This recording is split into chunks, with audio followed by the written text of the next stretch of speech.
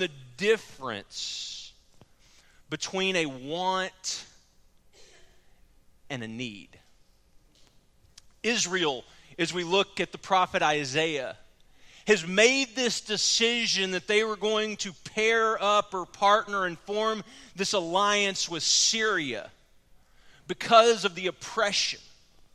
And what happens when they do that is they find the stranglehold of Assyria is more than they had imagined. And they have Assyria hovering over them, demanding and commanding everything from them. And they want so badly to be out from underneath this oppression and out from underneath this burden. And Isaiah, we talked about last week, has warned them. And he's saying, don't do this.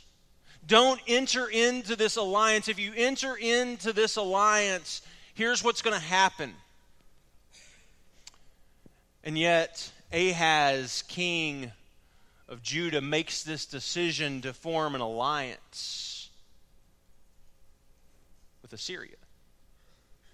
And what happens is they find themselves basically as slaves again to another nation. And it's these words that Isaiah speaks to a people who find themselves in darkness. And for people who find themselves under the oppression of this government, I want you to listen to these words again that the prophet Isaiah speaks. For to us a child is born, to us a son is given. The government will be on his shoulders, and he will be called Wonderful Counselor, Mighty God, Everlasting Father, Prince of Peace. And of the greatness of his government and peace there will be no end. And he will reign on David's throne and over his kingdom, establishing and upholding it with justice and righteousness. You see, for Israel, for Judah, what they think they want is freedom from their oppressors. They want freedom from Assyria. And what they think they need is freedom from their oppressors. It's freedom from Assyria. It's interesting. They make the assumption that their wants and their needs are the same thing.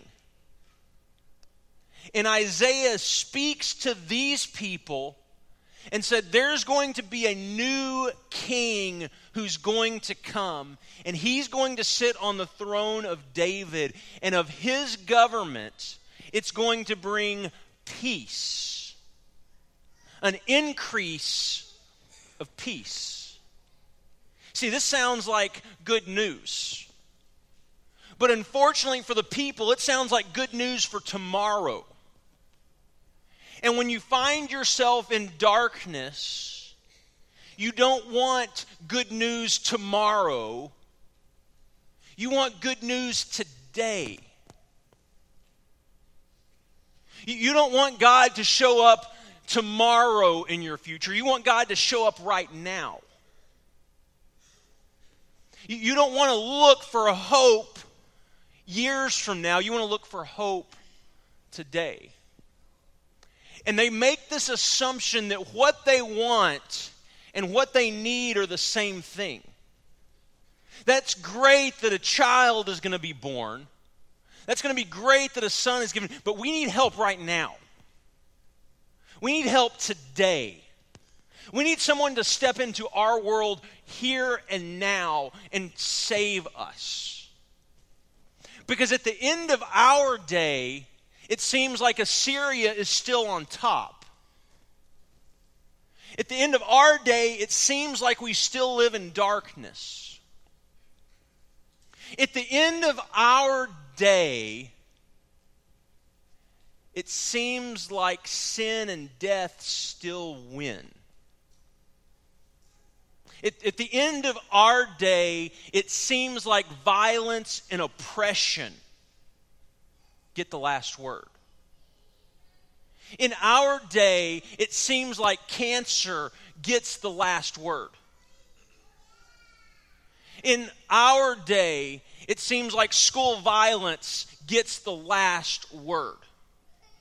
In our day, it seems like the political system gets the last word. And we don't necessarily want to look for hope someday off in the future. We want hope right now in our world and in our time. See, it's great that a child is going to be born. But we want God to show up here and now. We want God to come into our life and enter into where we are. Because we need hope today. For the Jewish people, they find themselves again in much of the same situation. The name of the ruling power has just changed. Because now it's not Assyria. Now it's Rome. You see, it used to be Egypt, and it's been Assyria, and it's been Babylon. Now it's Rome. Now it seems like Rome gets the last word. In those days, Caesar Augustus issued a decree that a census should be taken of the entire Roman world. This was the first census that took place while Quirinius was governor of Syria. And everyone went to their own town to register. So Joseph also went up from the town of Nazareth in Galilee to Judea, to Bethlehem, the town of David, because he belonged to the house and the line of David. He went there to register with Mary, who was pledged to be married to him and was expecting a child. And while they were there, the time came for the baby to be born. And she gave birth to her firstborn, a son. She wrapped him in clothes and placed him in a manger because there was no guest room available for them. And there were shepherds living out in the fields nearby, keeping watch over their flocks at night. And an angel of the Lord appeared to them. And the glory of the Lord shone around them, and they were terrified. But the angel said to them, "Do not be afraid. I bring you good news that will cause great joy for all people. Today, in the town of David, a Savior has been born. He is the Messiah, the Lord. And this will be a sign to you. You will find a baby wrapped in clothes and lying in a manger." You see, the good news that the people were waiting for finally arrived because God showed up. You see, here's the deal. For centuries, God had been showing up. And Israel and Judah was so consumed by the darkness around them and so consumed by everything else that they saw that they continually missed it. That God was there, but He was not there in the way they expected Him to be. And when He comes now, it was not the way they expected Him to come. It wasn't how they wanted Him to show up. They wanted a king to come, and with power and might to rule the nations. They wanted a king to come and dethrone Rome. They wanted a king to come and knock Assyria off the block. They wanted a king to come and rescue them from Egypt. They wanted a king to come in power and strength and might. And God showed up. But He did not show up as they expected. He showed up as a baby. He showed up as flesh and blood, as a little, innocent, vulnerable child. And he did not come with power and strength and kill his enemy. He came and prayed for them. He did not come and seek revenge. He came and forgave. He did not show up the way they expected him to show up in their life. And their expectation of what they needed was based on their perception of the problem. Their expectation of what they needed was based on their perception of the problem. See, here's the problem.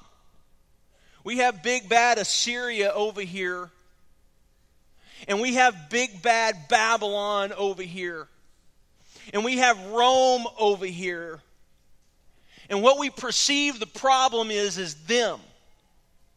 And God, if you will come and fix them, then we will be okay.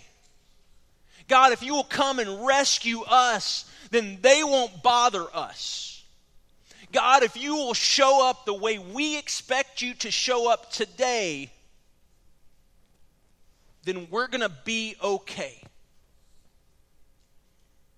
And yet God does not show up the way they expected him to come.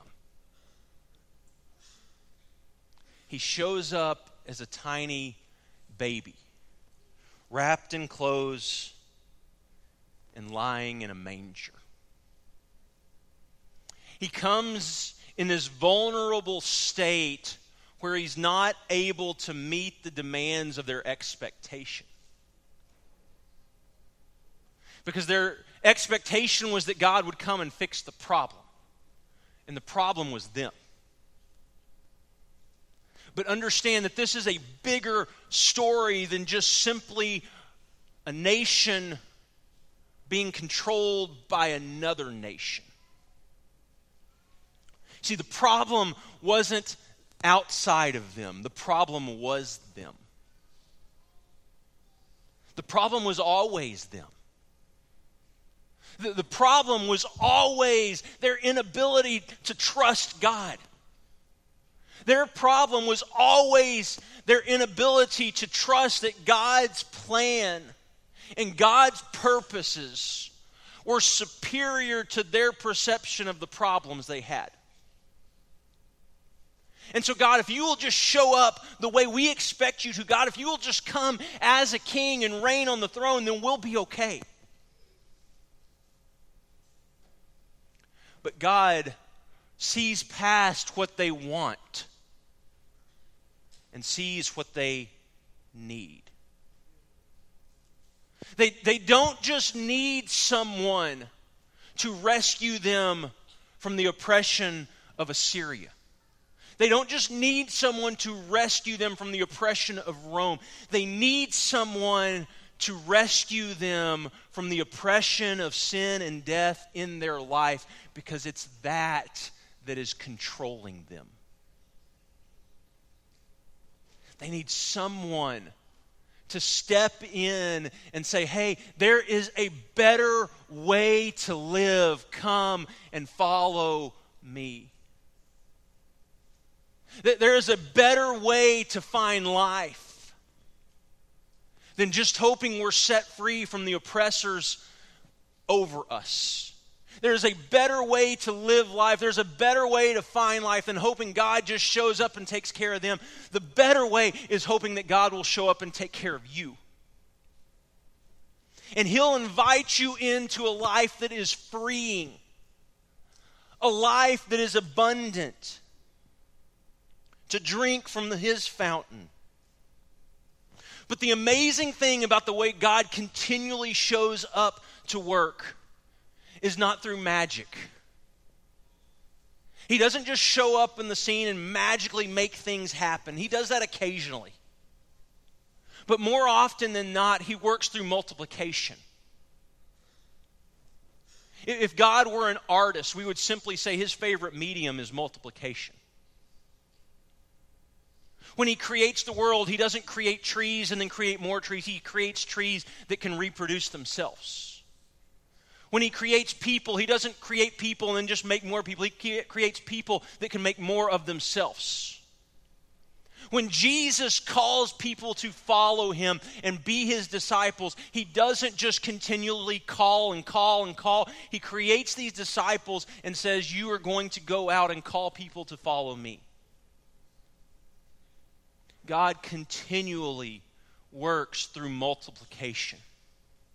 And one of the most amazing things, the words that they would have heard as Isaiah spoke to them, was the increase of his government. Because the increase of his government comes through the people that he has empowered and given new life to.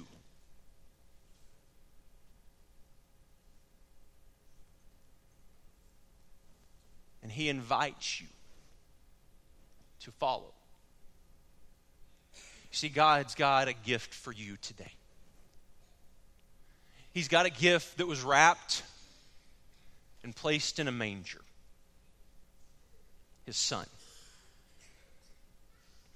And he invites you to receive the gift and to allow it to open up an entirely different way of life for you. A way where it's no longer about you, but it's about his world. And as God begins to work in you, God wanting to use you in this world for his purposes. But before God can work in the world through you, he must work in you to work the world out of you. He must come and give you life. And so he's going to teach you a new way to live. And he's going to say things like, blessed are the poor in spirit, for theirs is the kingdom of heaven. Blessed are those who mourn, for they will be comforted. Blessed are the meek, for they will inherit the earth. Blessed are those who hunger and thirst for righteousness, for they will be filled. Blessed are the merciful, for they will be shown mercy. Blessed are the pure in heart, for they will see God. Blessed are the peacemakers, for they will be called sons of God. And blessed are those who are persecuted because of righteousness, for theirs is the kingdom of heaven. See, God wants to do this new work in you. And as we've said throughout this entire series, God's hope is not to make you good. God's hope is to make you new. To recreate you from the inside out. And so he's got work to do. He's got work to do in you and I. And that work comes through this incredible gift of a child he sends to this earth to show you, to show me how to live in this world. And how to live in this world in a way that brings abundant, eternal life. And our hope for today is not just that Christ will come again, but our hope is Christ has come. And we celebrate that birth. And we live our life in anticipation that he will come again. And as we wait, God is at work among us. God is with us. Emmanuel. God with us. And so today, God has this incredible gift to give you. It's new life through his Son, Jesus Christ. If you've never given your life to him, we simply offer you the invitation to come to him, receive him, and enter into new life through him. If we could pray for you in any way, if we could help you by entering into that new life through baptism, we would love to do that, whatever we can do. So come while we stand and sing.